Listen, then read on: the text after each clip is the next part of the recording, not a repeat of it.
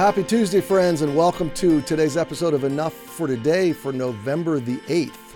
I love the month of November, and frankly, I love every season. I know I trash talk winter a lot, but there's actually a lot of things about winter that I really love. One of them is a bit of a slower pace. One of them is snow days. I love snow days. And I love the time to be able to really focus internally on what God is doing in me, and growing personally. I take the time that we're kind of locked up in the weather's grip to read more and to go deeper. It's really what God is doing in nature anyway around us, right? He's doing a deep work in the midst of the frozen landscape. There's roots that are going deeper. There's seeds that are getting ready for spring. And there's a lot of abundance that is in preparation. And so it is with our lives. I think that God does a deep work, and then he does the abounding fruitfulness out of that. And so I hope that you will take this season that we're coming into as we wrap up fall and move in early December into winter, I guess. I'm not exactly sure of the turning of the season, but this time of year, it becomes a different pace of life. I realize the holidays can ramp up with celebration. Holidays can also be a time that's sad for people, so be looking out for friends and neighbors and those that you love.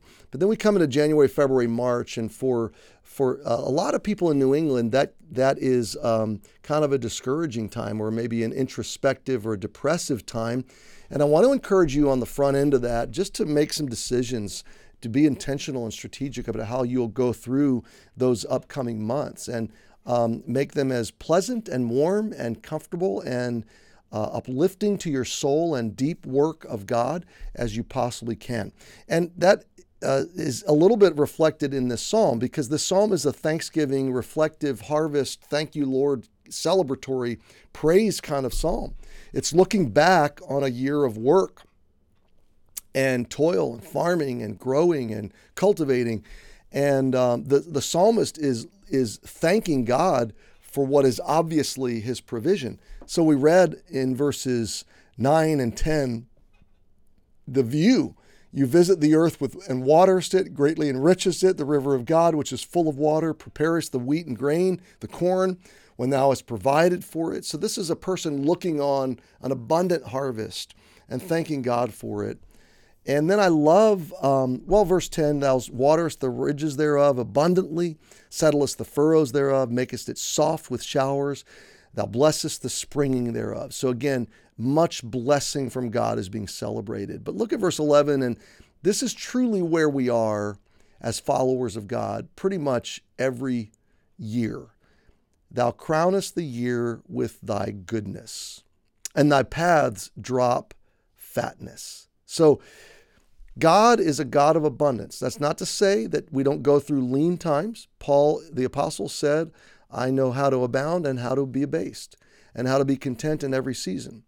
There's more to fullness. There's more to fatness, is the word here, than just materialistic things, than just money or provision physically.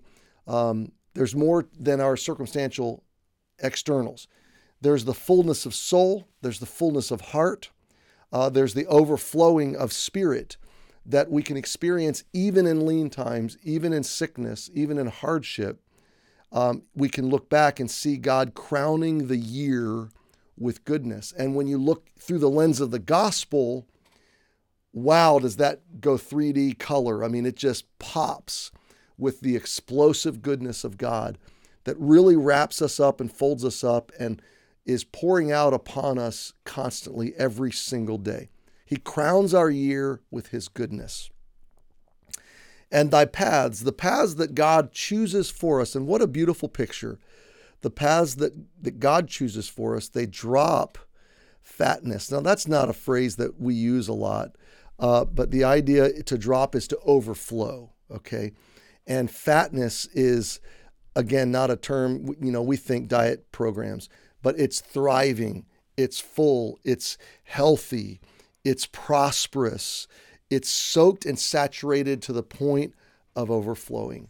Now, my friend, this really, verse 11, is where I want to park today, and I just want to leave you here with this, that God, because you're a child of God, He is in the process right now of crowning your year, 2022, with His goodness, with His fatness, overflowing. Now, you say, well, Pastor Kerry, I don't have a sense of it. You don't know what I'm going through. You don't know what today is holding for me. You don't know the jaws of bitterness that I'm in right now. Okay, but let me just encourage you with something.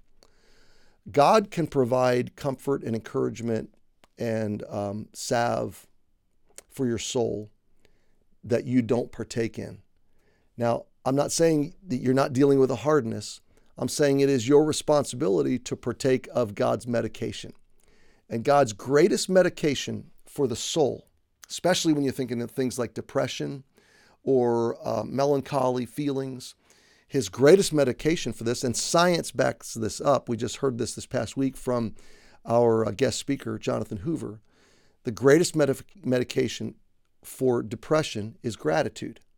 And not just like the thought of, oh, I'm thankful. No. The experience of gratitude, the working out of gratitude, the meditating, the saturation of gratitude. And so here's my encouragement to you today, is journal your way through November and December, and maybe even into the winter months.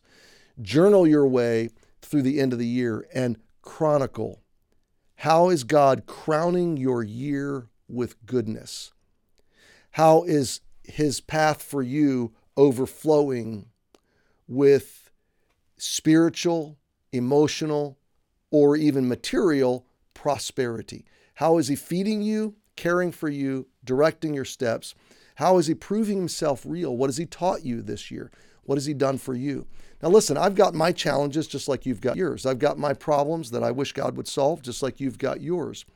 But when I look at what God has done in my life this year, I'm blown away.